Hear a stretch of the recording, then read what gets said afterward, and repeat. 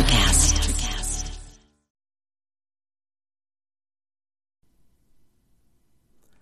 Hello everyone, your host Earl Breon here. Look, I'm not going to say a whole lot about this upcoming episode because it really stands on its own and speaks for itself. You know, it's not every day you get a chance to interview a U.S. ambassador, much less one like Scott Gration with all of his experience, pretty much spending a good chunk of his life in Africa, the rest of his life spent in dedication to serving the U.S., both in the Air Force and as an ambassador. And he shares some really, really great stories through this podcast. I think you're going to love it. I did want to take a quick second, though, to update you on the status of the commercials I talked about in the opening of the season to promote veteran-run businesses. I'm still working with a couple to just get the final details ironed out. Even though these are for free, we still want to make sure that they are doing the job, promoting these businesses and helping them support their missions. And on that note, don't forget that there is the support button on my page on Anchor for this show. If you're listening to this, chances are pretty good you click that link to listen to it. There's a support button. Click that. You might have to set up an account and go through a few steps to be able to support the show. But if you like what we're doing, if you believe in our mission, please do. As I said in that episode, a portion of that, a minimum of 50%, will go towards some of these veteran groups as well. So not only can you support the show by listening to the commercials and going and buying the clothing and different pieces of merchandise that these businesses sell, but you can support it by donating to this podcast, and we'll turn that money around and put it to work. All right, that really covers what I've got to update you this week.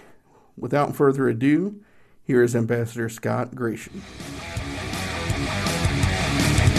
Well, hello everyone, and welcome to this episode of the Burden of Command podcast. Today, I've got a really, really great guest, Ambassador Jonathan Scott Gration, retired Major General from the United States Air Force. Scott Gration has had a very interesting career.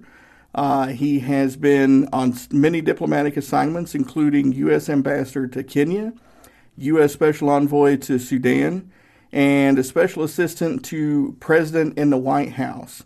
As I mentioned, he retired as a Major General from the United States Air Force after 32 years as a fighter pilot and senior leader. He's also the author of the book Flight Path, Son of Africa to Warrior Diplomat. Ambassador Gration, thank you for joining us today on this podcast. Well, it's great to be with you. It's always nice to talk to people that have a shared experience in the military. So I look forward to this. Oh, absolutely. Well, I wish mine was anywhere near as amazing as yours was, but I can't wait to read the book. I haven't had a chance to read it yet, but just what little bit I've got to know of you from our good friend Jim Bouchard's podcast that you did. And I'll have a link for that on the listeners here because I'd like to help Jim out. But it's been an amazing career. But before we dive into that, I'd love to start you out where I start all my first-time guests. The phrase burden of command, what does that mean to you? You know, I've heard that word before, and I never really did understand why people consider command a burden.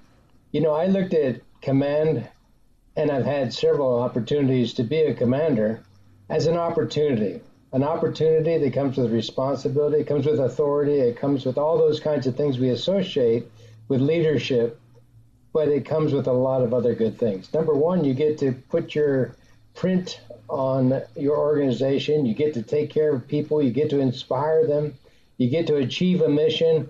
This is exciting stuff that I, for years, got up in the morning excited to go to work, excited about having the opportunity to command.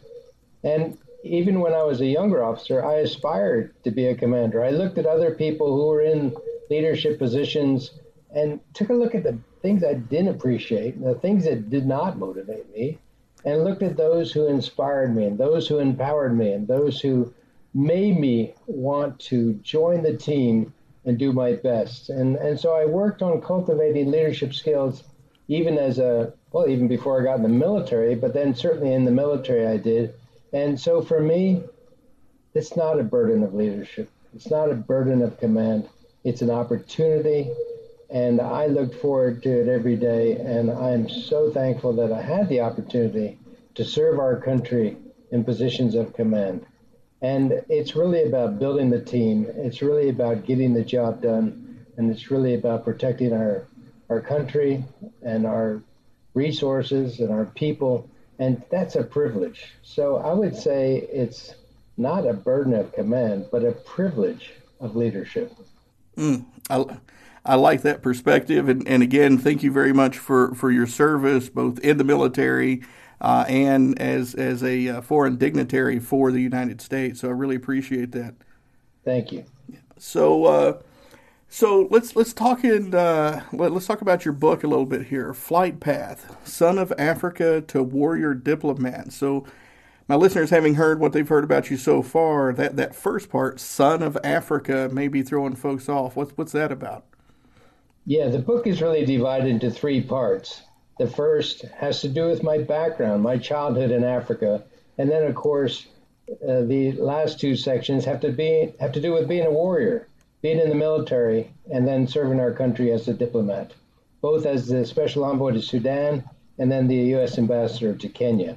But the first part's sort of unique. You hit on it. Not a lot of people have the experiences that I had growing up. I went to Africa when I was 18 months old, and my parents are missionary teachers in Congo. And we were there at a turbulent time. A lot of countries in Africa were achieving their independence, and Congo, like them, got its independence on June 30th of 1960. But along with independence came turbulence. The first president, Patrice Lumumba, was assassinated. The army mutinied. There was a rebel movement that swept through the country. And we were told on three occasions to leave. The first two, we were able to go back after a short period of time, after things stabilized. But on the last time, we were escorted out with UN soldiers. And after going through a lot of trouble, we finally were able to leave with just the clothes on our backs and our cars. We went to Kampala initially and then on to Kenya. But that was a great experience for me, not so much that we lost everything we owned, and it was very difficult for my parents to lose wedding pictures and things like that. But for me, it was a seminal experience in that I learned that really people could take everything I owned, and I learned that possessions were not as important as relationships and what I had in my heart and what I had in my mind. And so it sort of focused me on the important things of life at a relatively young age. Most people at the age of 13 don't have that privilege. And yes, I was a refugee. I was living in other people's clothes. I was eating other people's food and sleeping in other people's houses until we got our feet back on the ground and my folks were able to start a new life. But it was a time that was very important in my makeup. And that's one of the things I tell about in the book. I was also not a very good student. I didn't like going to school. And so I branched out and did other things. I became a carpenter and an electrician. I had a butcher shop. I was the youngest person in Kenya to have a hunting license. And I would go down and get meat that I was able to give away to other people. Just learning about electricity and getting a license to install electric lights and whatever was an important thing that stayed with me through these years. I also was a school barber, and that was not only good for me helping to keep my kids' hair in line, but I also cut hair at Lorton Community Center for homeless people, and I've been cutting hair ever since. So there was a lot of things that happened to me in my youth that formed who I am today. But the biggest thing is I learned another culture, I learned about other people, I learned about other values, and I learned what really is important in life.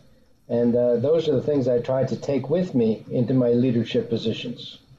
Well, I bet those were a lot of valuable lessons. I mean, like you said, you lost pretty much everything, and that had to, you went from one country that had very little to you having nothing to another country that maybe had a little bit more, but still not a whole lot to give, but they still found a way to give you something, right? Yeah, it was really meaningful for me, and it left a big impression on me, such that when Uganda started having trouble in 1979, Idi Amin had taken over power, and under his reign, 600,000 people were killed, and churches were burned down with people worshiping them, and people were imprisoned. Some were taken out and killed.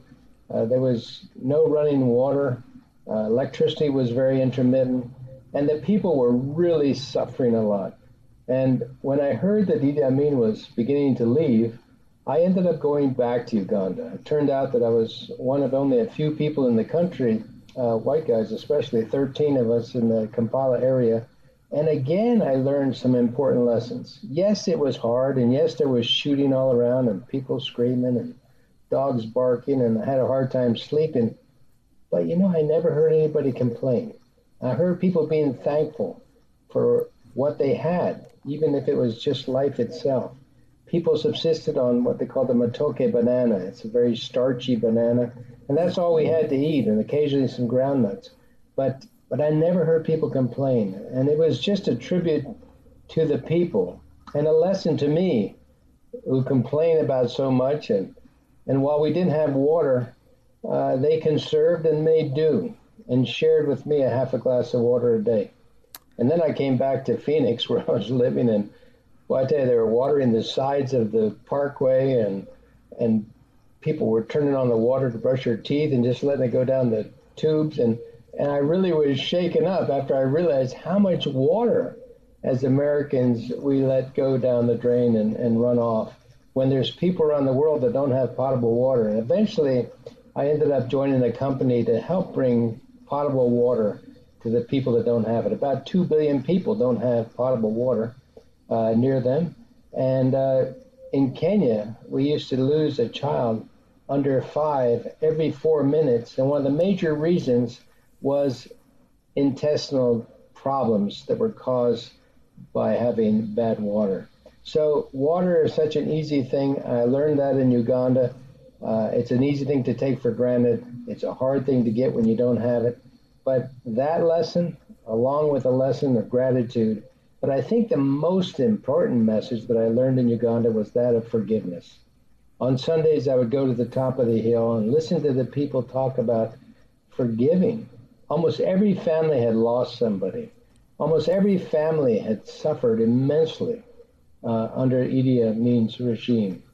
And yet I heard him talking about forgiving and moving forward and looking at the future. I couldn't believe it. And I didn't understand how people could forgive when there's really no reason to forgive and every reason to be bitter. And eventually I would learn that lesson the hard way myself, but it started in Uganda. So Uganda was a great trip for me, and I learned so much. And between evacuation from Congo, my time in Uganda, my time in Kenya, it was really a blessing to be a son of Africa, because it really shaped me in very positive ways that I'm indeed grateful for even to this day. Well, I mean, you hit on something there that it was just, it's amazing because I have I call him a friend now. Francis is his name, and he's a Nigerian immigrant. And whenever I go to D.C. for events, he drives. He says I was the original Uber. He drives a professional car. He got pictures of him with all sorts of politicians and.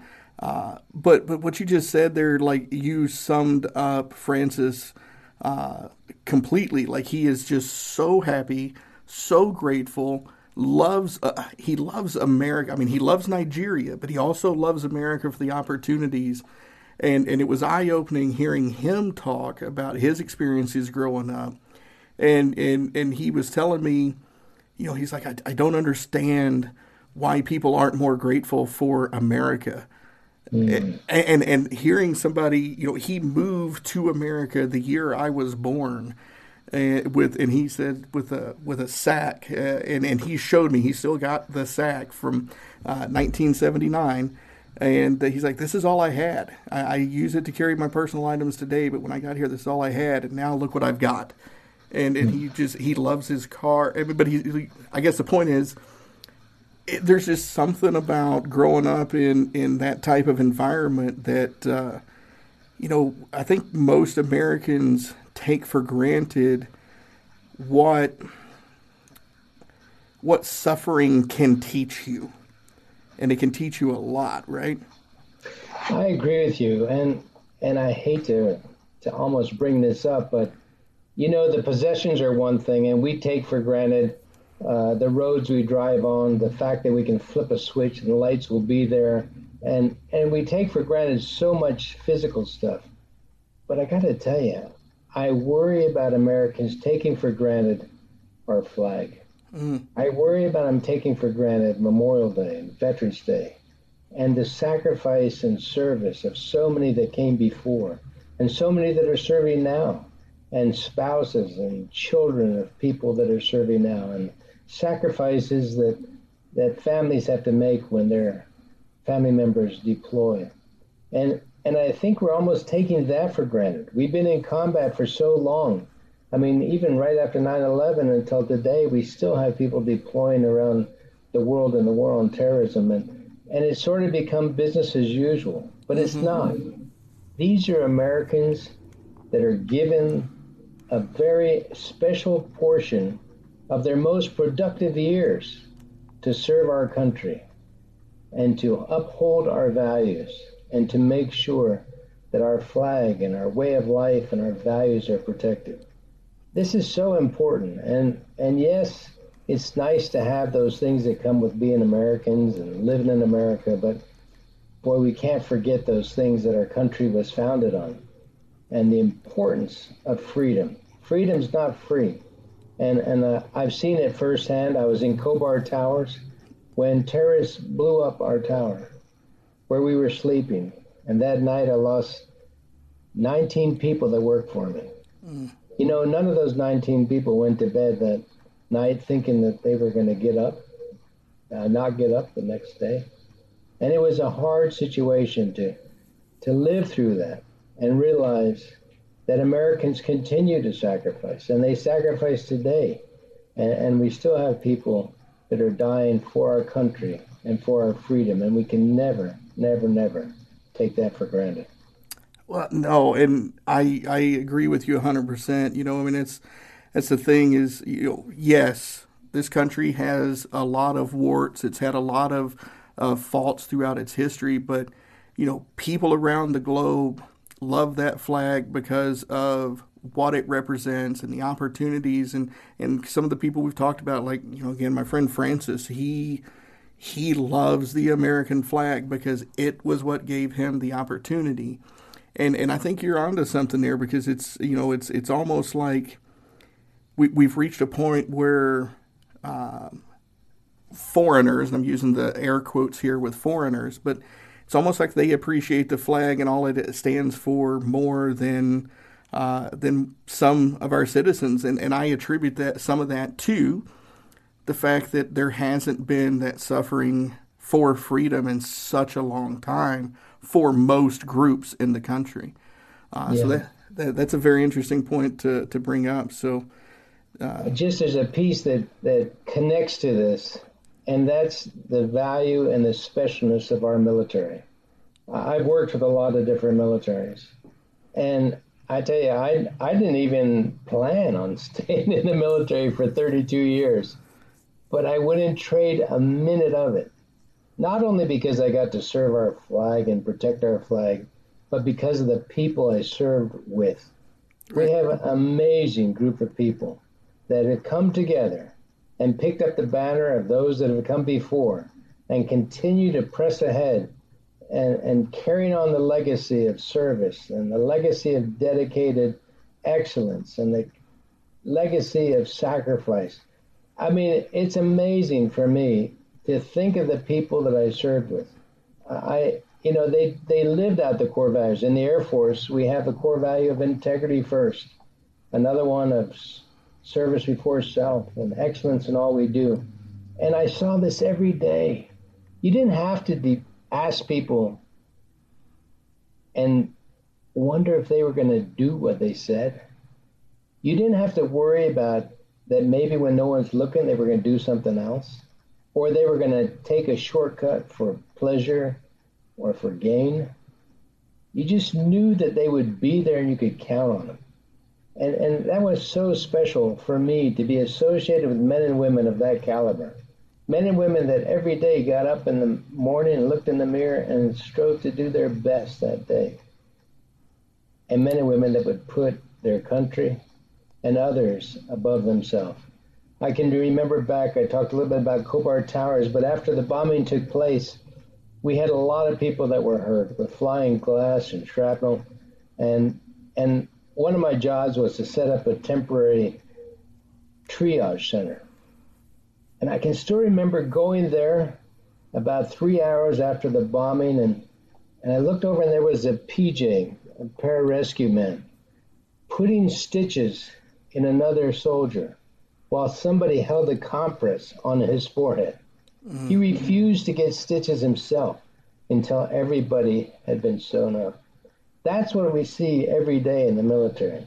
And to be associated with men and women of that caliber, men and women of that dedication and that commitment is unbelievable. And it motivated me to stay in for a really long time. And I got to tell you, I'm so proud to be associated with every one of them. And even today that I retired, I get an opportunity to go back to basis, and it just gives me so much pleasure to just sit in a PX or BX and watch the men and women come through. So young, so bright, and they're the future of our country, and I'm so very proud to be associated with every one of them. Oh, absolutely. And you know, the thing is and they come from all walks of life. They're not all American-born citizens. In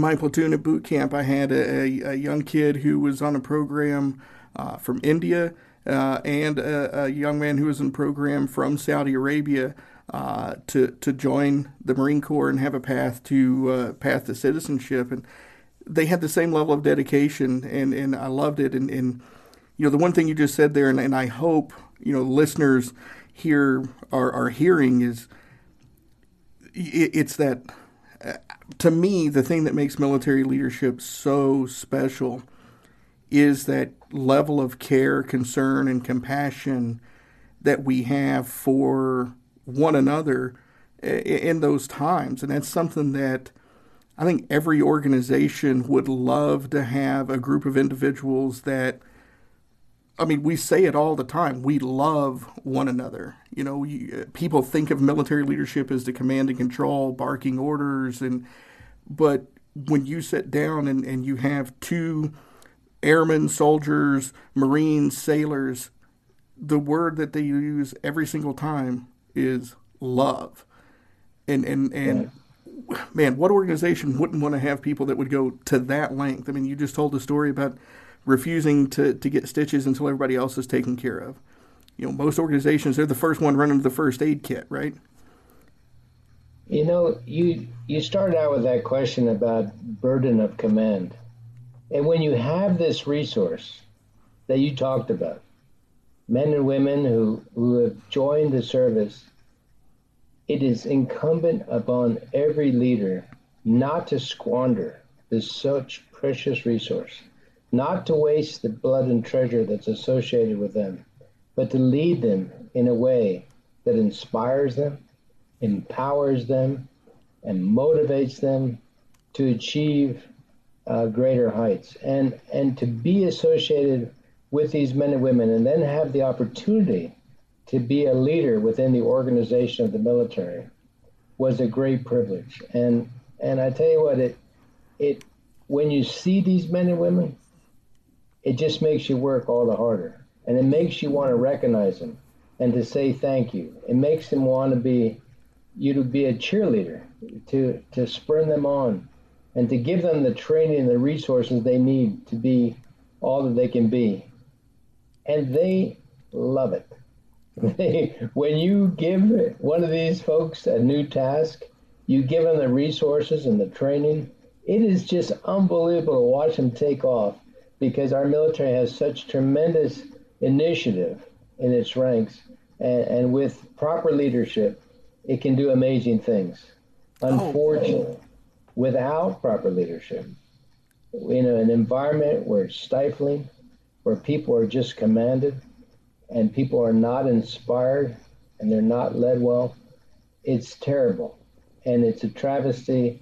And we've got to get more people that understand what leadership is about and people like you to go out and train leaders because leadership, yes, you're born with it, but you can always get better.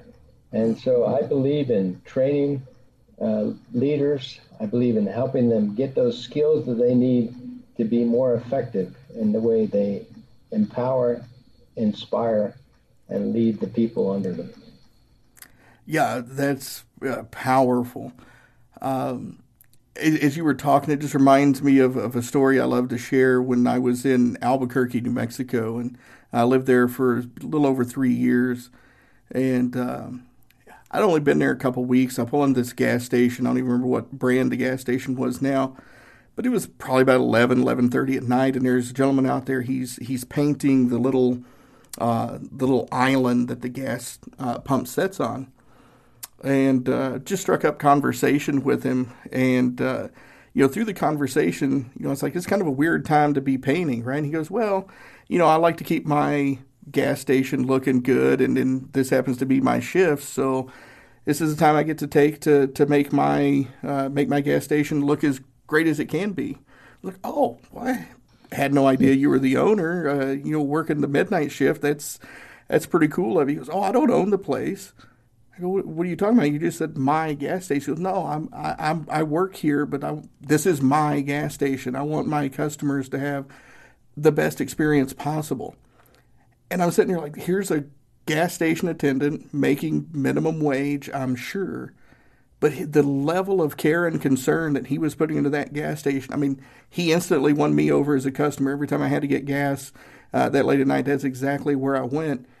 But it's like, how do organizations get their people to feel that way about where they work? Yeah, it's a great question.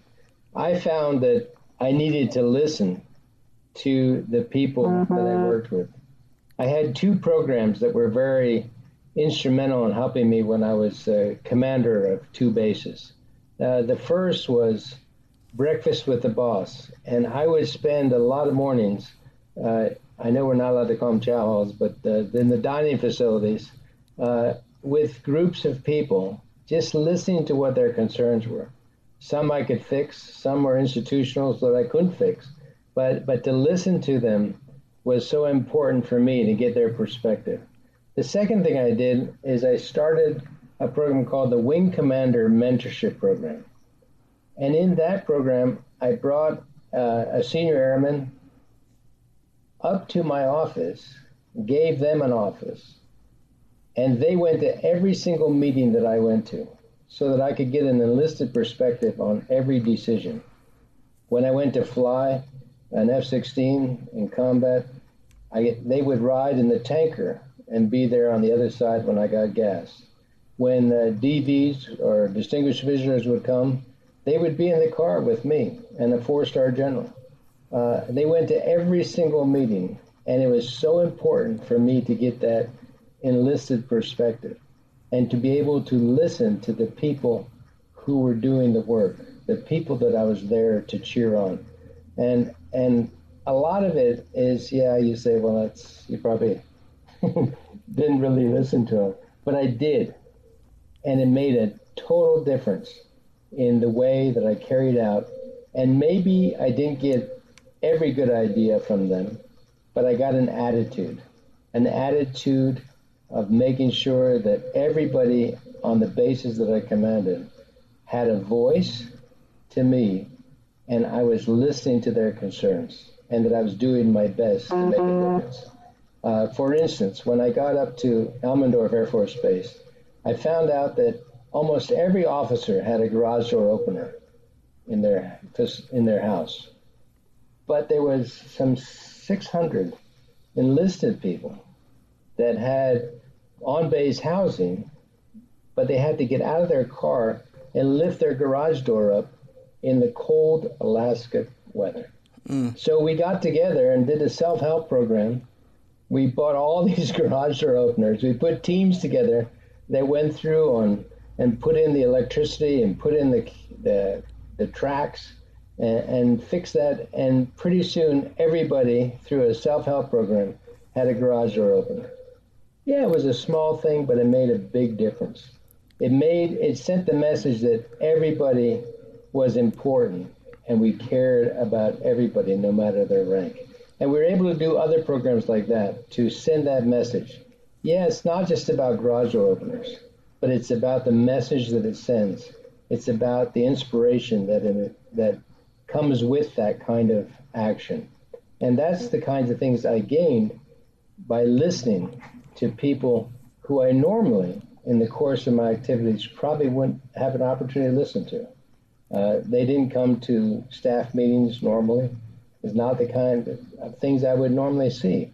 But by making an effort to get out and listen to everybody, some people call it management by walking around. It's a good thing to get out of your office and listen to the people that you're leading in order to be a good leader. I 100% agree, and I can tell you from personal experience there, because I started my federal civilian service career in Bethel, Alaska, and yeah, my listeners today, first of all, I'm sure a lot of them are like, there was a time when you didn't have garage door openers, but the others, I mean, if you haven't had to do something like that when it was 40 below outside, that garage door opener is like the best friend you've ever had at that point in time. Right. So I agree with you. So, but and you said it right there. It's those small things, and I think that's in some of my experiences with leaders is they feel that it has to be some grand Herculean heroic type gesture, but it really doesn't, right? I mean, just those small things. And the thing is, I spent a lot of time while I was walking around trying to catch people doing a good thing, and so that I could either say thank you or recognize them. I had team awards that I would give out in my staff meetings of people that I would catch doing good things that we often take for granted, but things that contributed to the wing. And I was telling Jim, I wrote thank you notes prolifically while I was on active duty, and cards, birthday cards. I wanted everybody on the base to get at least one piece of correspondence from me, a birthday card, and preferably, if I could, two pieces of correspondence where I could congratulate them on something, whether it was their child getting an award in elementary school. I'd be going through the newspapers looking for clippings.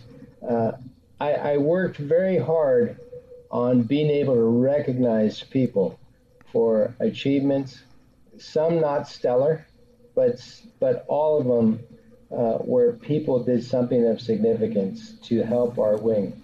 And when you start looking for people doing good, it's amazing how much you see. Because if you're not looking for people and trying to catch people doing good things, you miss a lot of stuff. And just to be able to catch somebody, in the commissary picking up, macaroni that's spilled on the floor or whatever, and just going on and say, thank you so very much for doing that.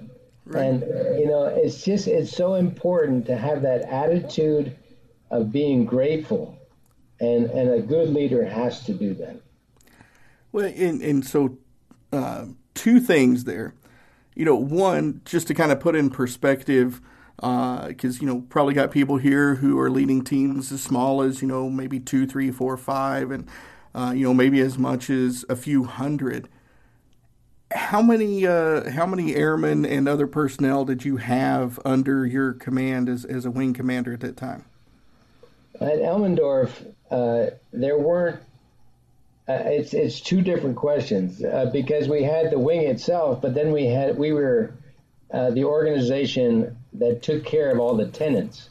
So there was about 25,000 people that were in our catchment area, and ones that we were directly and indirectly responsible for.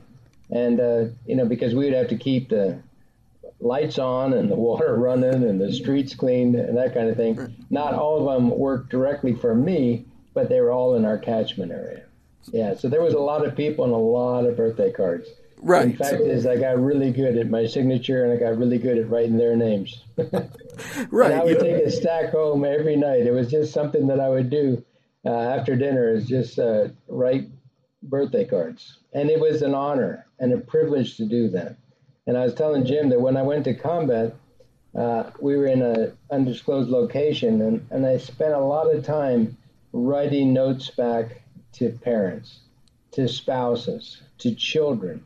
I tried to find out when the children of the people that worked for me had their birthdays, so that I could congratulate them and tell them what a great job their mother or father was doing.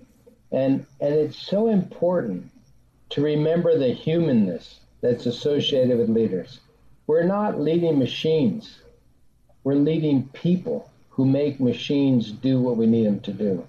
And if you're not touching people in a way that connects, people have a hard time doing the job and fulfilling the vision of your organization. So number one, you've got to have that vision. It's got to be clear. It's got to be short. It's got to be something that everybody can latch onto and buy into. And then you have to have that mission statement that says, okay, this is where we are right now. These are the things we need to do to get to fulfill that vision statement. And then you really got to tease out those mission essential tasks, those 3, 4, 5, 6 things that have to be done in order to achieve the mission. And when you get all those things, then it's easy to set up your organization, to train your people, to resource them properly.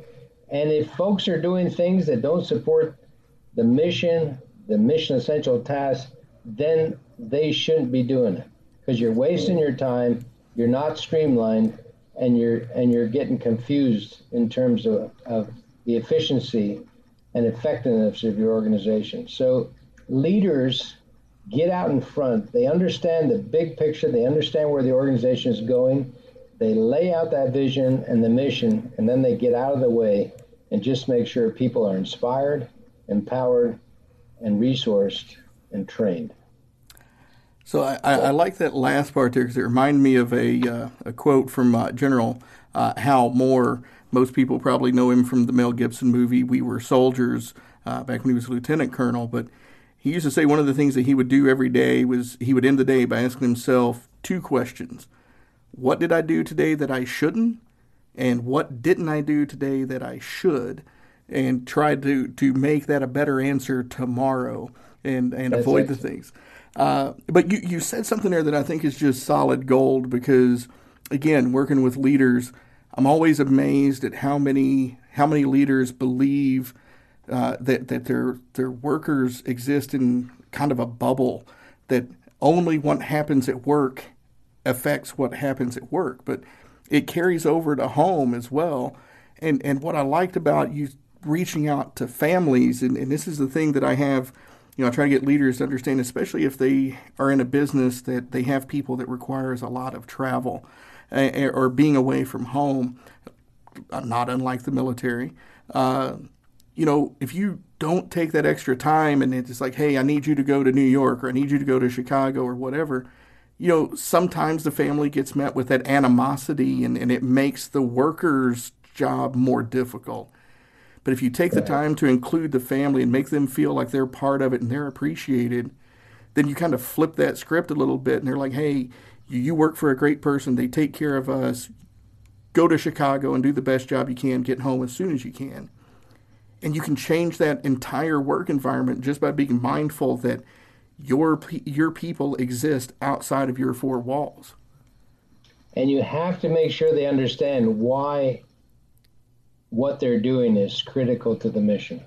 They have to be able to connect the dots from them and going to Chicago and accomplishing the mission and achieving the vision.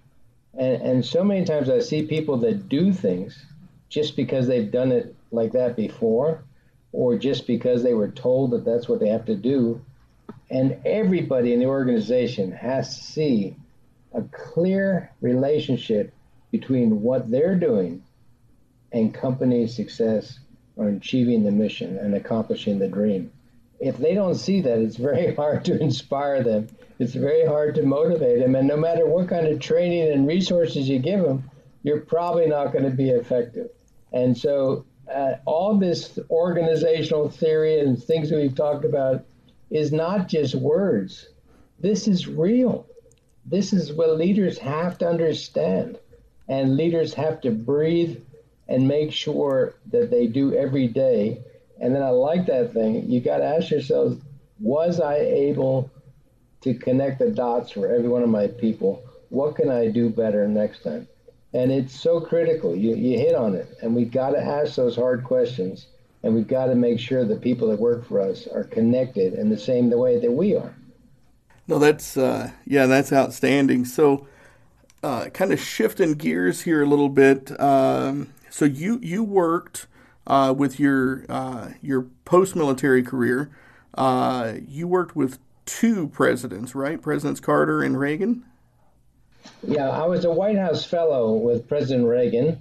And so I actually worked at NASA on the space shuttle. The space shuttle was just getting going when I was a special assistant to the administrator of NASA.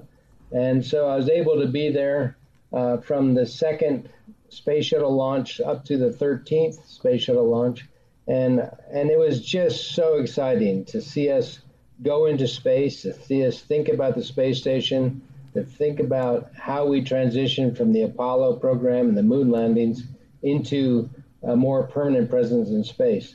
And for me, it was unbelievable. I'm an engineer by trade, and to be able to work on the solid rocket boosters, the filament wound solid rocket boosters that we wanted to use out of the West Coast to go into polar orbit, that was so exciting.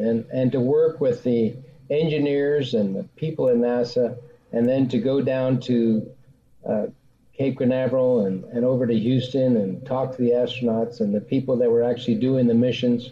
Boy, it was a wonderful year.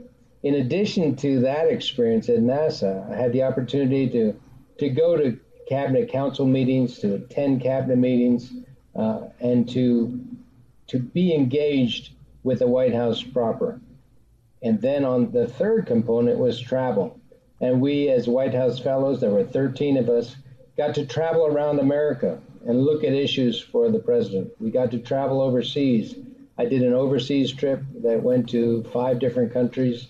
And then I was able to take some time off and go into China when we were just opening relationship with China. And so it was a wonderful year for me. And then I had opportunities to work with subsequent presidents, and then had an opportunity to work in the Obama White House. And so I'm a no party affiliation kind of guy, because the things I've been doing have to do with national security and foreign policy. Right. And when you do national security, you're talking about defending America. You're not talking about defending a certain party or a certain part of the country. You're talking about defending America against all threats, foreign and domestic. And then when you're talking about foreign policy, you're talking about the face of America. You're talking about building bridges and getting cooperation and solving the big problems that know no boundary, things like pollution and immigration and things that don't have boundaries associated with them, things that have to do with international economics and nuclear proliferation and terrorism, all those things that happen that need a global solution to these world problems. And so it was very fun to be associated with all the different administrations and to do work on primarily national defense and foreign policy. So I've had Colonel Lee Ellis on my podcast. I've had Colonel Don Taylor. I'm not sure if you're familiar with those gentlemen or not. Colonel Ellis was a POW at the Hanley. Yeah. I know him, yeah. And, he talked a lot about how, all of these same things that we're talking about here help the POWs survive that experience and actually excel through that experience. Then you've talked a little bit about having, kind of experiences with a couple of uprisings and dictators and the Kobar Tower incidents and, traveling around the world. Is there an instance that you've ran into where these basic tenets of, authenticity, compassion, care, concern, and catching your people doing things right, with all that you've experienced, is there an instance where that has not worked? Yeah, there is.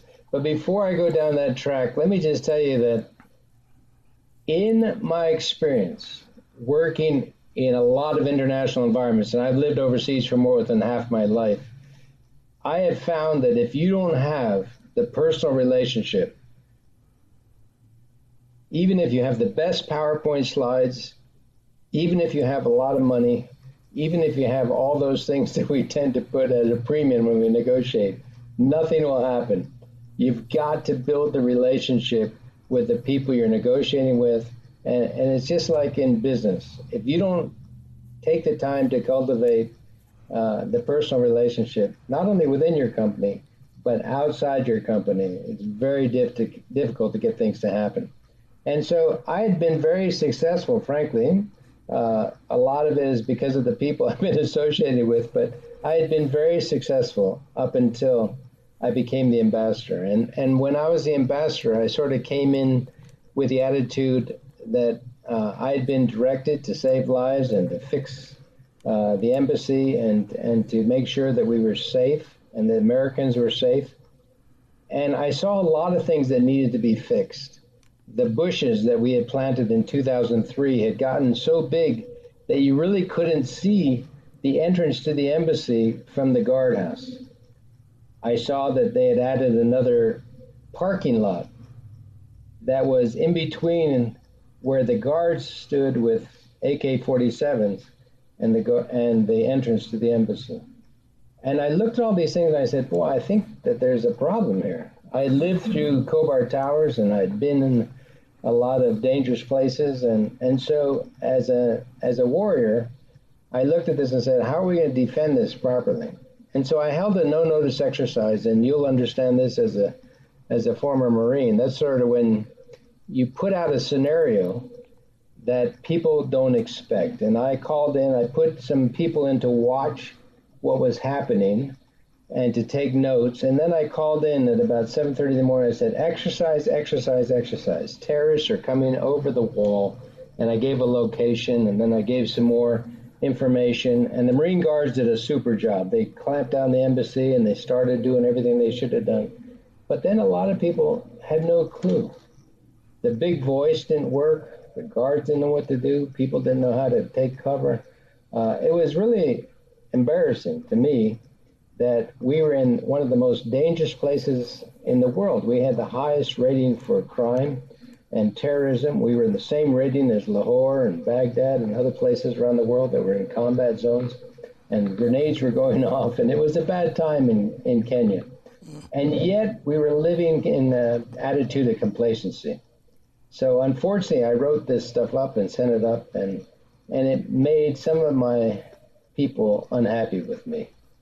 And as a result, I didn't have the backing of some of the key people, and I sort of got crosswise with some people in Washington who were responsible for diplomatic security. And in fact, this was about 3 months before Chris Stevens was killed in Tripoli. And I had written and said, we need to do things different out here. We need to have reinforcements. We need to have radios. We need to have an alternate command post. We need to have all this stuff. And I got this note back and said, if you ever get in trouble, we'll send you these reinforcements. We'll send you those. And I wrote back and said, it's too late. Leaders have to get in front of it, and I don't need any help when I'm bleeding and dying. Well, 3 months later, Chris Stevens could have written the same note. And unfortunately, I was sort of targeted. And I admit right up front that I made a lot of mistakes. I went in like a general and not a diplomat to the embassy. Generals can pretty much make decisions with 60% of the information, whereas diplomats like to get 100%, and they like to have more meetings. And I didn't go through the process correctly, and I did some style point errors, and I take full credit for that. But in the process, I had the Inspector General come out to take a look at this whole situation. And then, even though they gave me 14 days to tell my side of the story, they fired me after 2 days. Actually, it was 3 days. And I lost my job. It was a dream job. I learned Swahili before English. I knew the people. I knew Africa. I'd grown up there. I was son of Africa. This was a great job for me. And I also had been a humanitarian. I'd been a diplomat. I'd had other jobs. I'd been the special envoy to Sudan. And I knew my way around the diplomatic circles. And I knew my way around the security issues and humanitarian issues. And here I was out of a job. And it hurt. I was angry. I was bitter. I couldn't understand how people could fight me when I was just raising legitimate security concerns. And I left, and for almost 3 years, I couldn't come to grips with forgiving these people. I would wake up, it would bother me all day that nobody was sorry. 3 months after I was fired, the diplomatic security and the Inspector General completed their report, and I was totally exonerated. They said all the claims against me were baseless, unsubstantiated. But it was too late. I'd already been fired. And it hurt. And then I remembered back to Uganda, when these people who had been hammered by Idi Amin were talking about forgiving and moving ahead and forgetting the past and looking to the future. And I realized that I had to do the same thing. St. Francis of Assisi talked about in pardoning we are pardoned. The Lord's Prayer talks about forgiving. And I finally learned that I had to cut the anchor and let my ship move on. And I finally was able to forgive. Even though nobody was asking me for forgiveness, I was able to forgive. And what I'm finding out, and you raise an important issue, is that a lot of people are going through that same frustration, that same anger, that same bitterness, whether it's a marriage, whether it's a business issue, whether it's a fight with a neighbor, and they got to move on. And you got to be better and not bitter, because being bitter destroys your life, and it destroys an organization. And you can't move forward if you got an unresolved bitterness, an unresolved dispute, a conflict that needs to be reconciled. And you got to do it. And I think one of the biggest things I've learned in my life is that bitterness, unresolved issues will kill you physically, and they'll kill your effectiveness. And what I'm doing today is going around and trying to help people understand how to resolve conflict, how to reconcile, how to change yourself, even if you don't change other people, and how to cut the anchor and how to get your boat to move on. The anchor still stays there. The problem still stays there, but you move. And sometimes you just have to do that. It was the hardest thing that I ever had to do in my life, but I'm deeply grateful that I finally understood what forgiveness is all about, what reconciliation means, and how to move on with life. And I tell you, there's a lot of people in America and around the world that need to do that, because we're internalizing conflict, and it affects everything we do, even our health. And you've got to tackle those issues, and you can't keep suppressing it. You just can't do it. Wow, no, that was a powerful share. Thank you for that, because it rings for me on a couple different levels. Because my listeners have heard me share this story before, but I went through the same thing when I got out of the Marines. My career was cut short because I was one of the, we laughed at the chosen few that had adverse reactions to the anthrax vaccine. And I was bitter about that for a long time because I went in wanting to be a career Marine. I wanted to do 20 plus and, who knows, maybe go to school later and become an officer of some type. And I had all these kind of grand plans because I grew up fairly poor, Northeast Tennessee, and, I wanted to make something out of myself. And when I got separated from the Marines, and that was just, it was kind of a 10-day order. I went through med boards to come down and said, you got 10 days to process him out. I went from being Marine, 10 days later, you're done. And I had a lot of animosity towards the Marine Corps. I mean, and the listeners who have served, and you'll appreciate this, like I was so angry, so bitter, I sold my dress blues.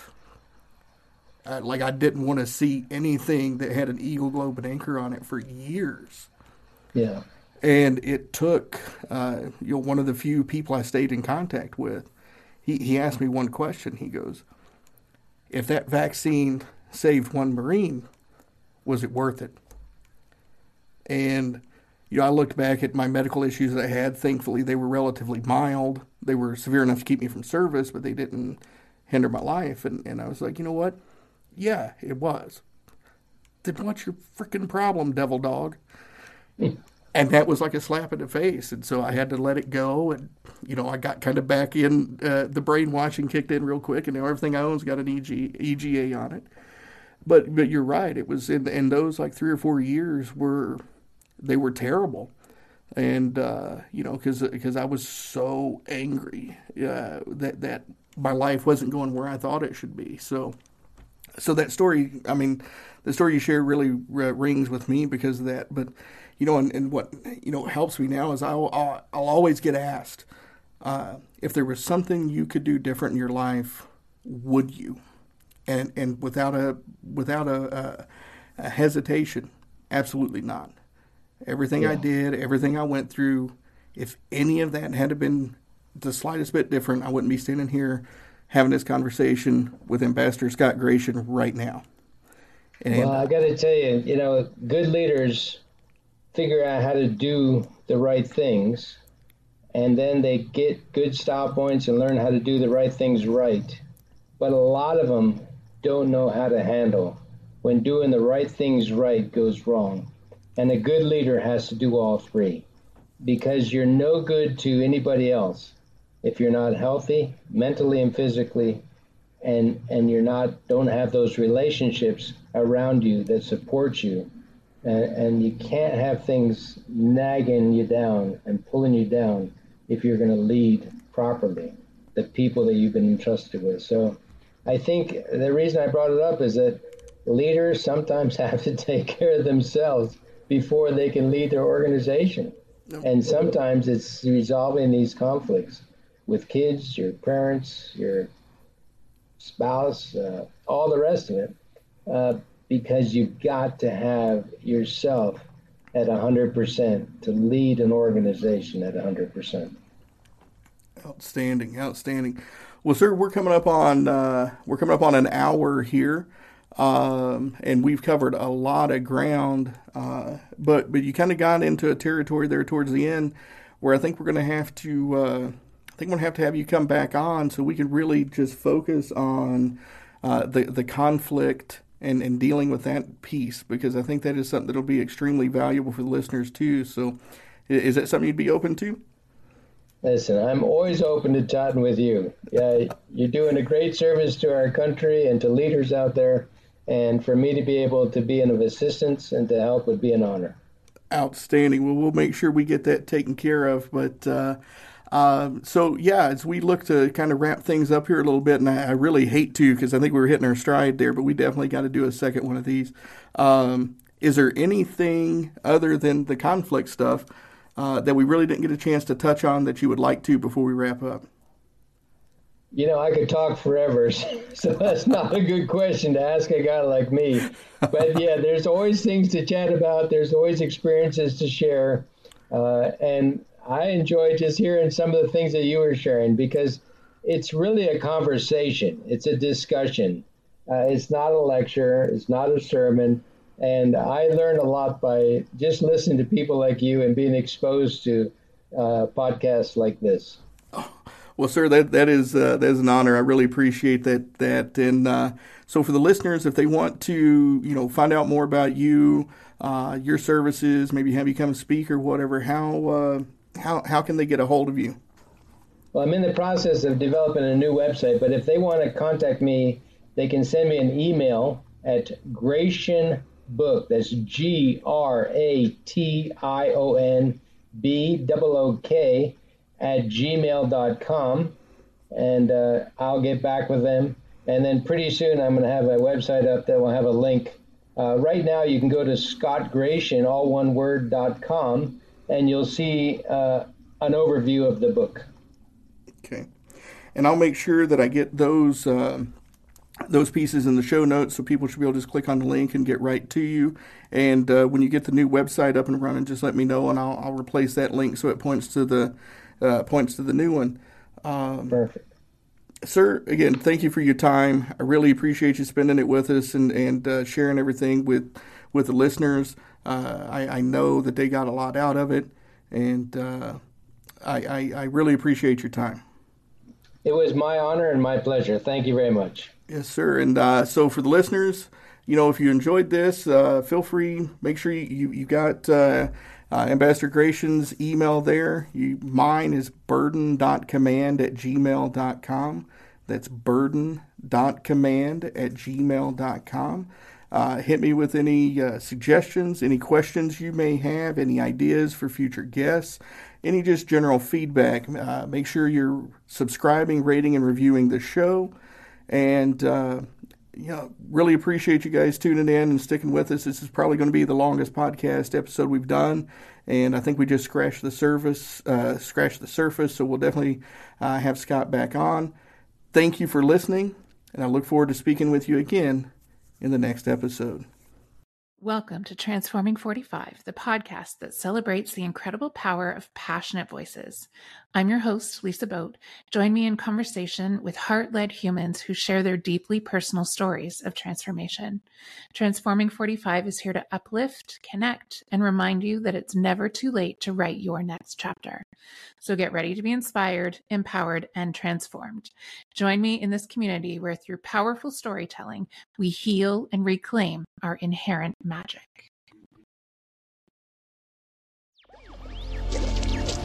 Electricast. Electricast. Welcome to Tuning Into Sound Wellbeing, where we harmonise your mind, body and soul. I'm Amanda, your sound therapy expert. And I'm Stephen, the curious explorer uncovering the mysteries of sound. Together we explore vibrations, frequencies and the power of sound therapy and tuning forks. Discover ancient wisdom, reduce stress and tune into a healthier life. Subscribe to Tuning Into Sound Wellbeing today. Electricast.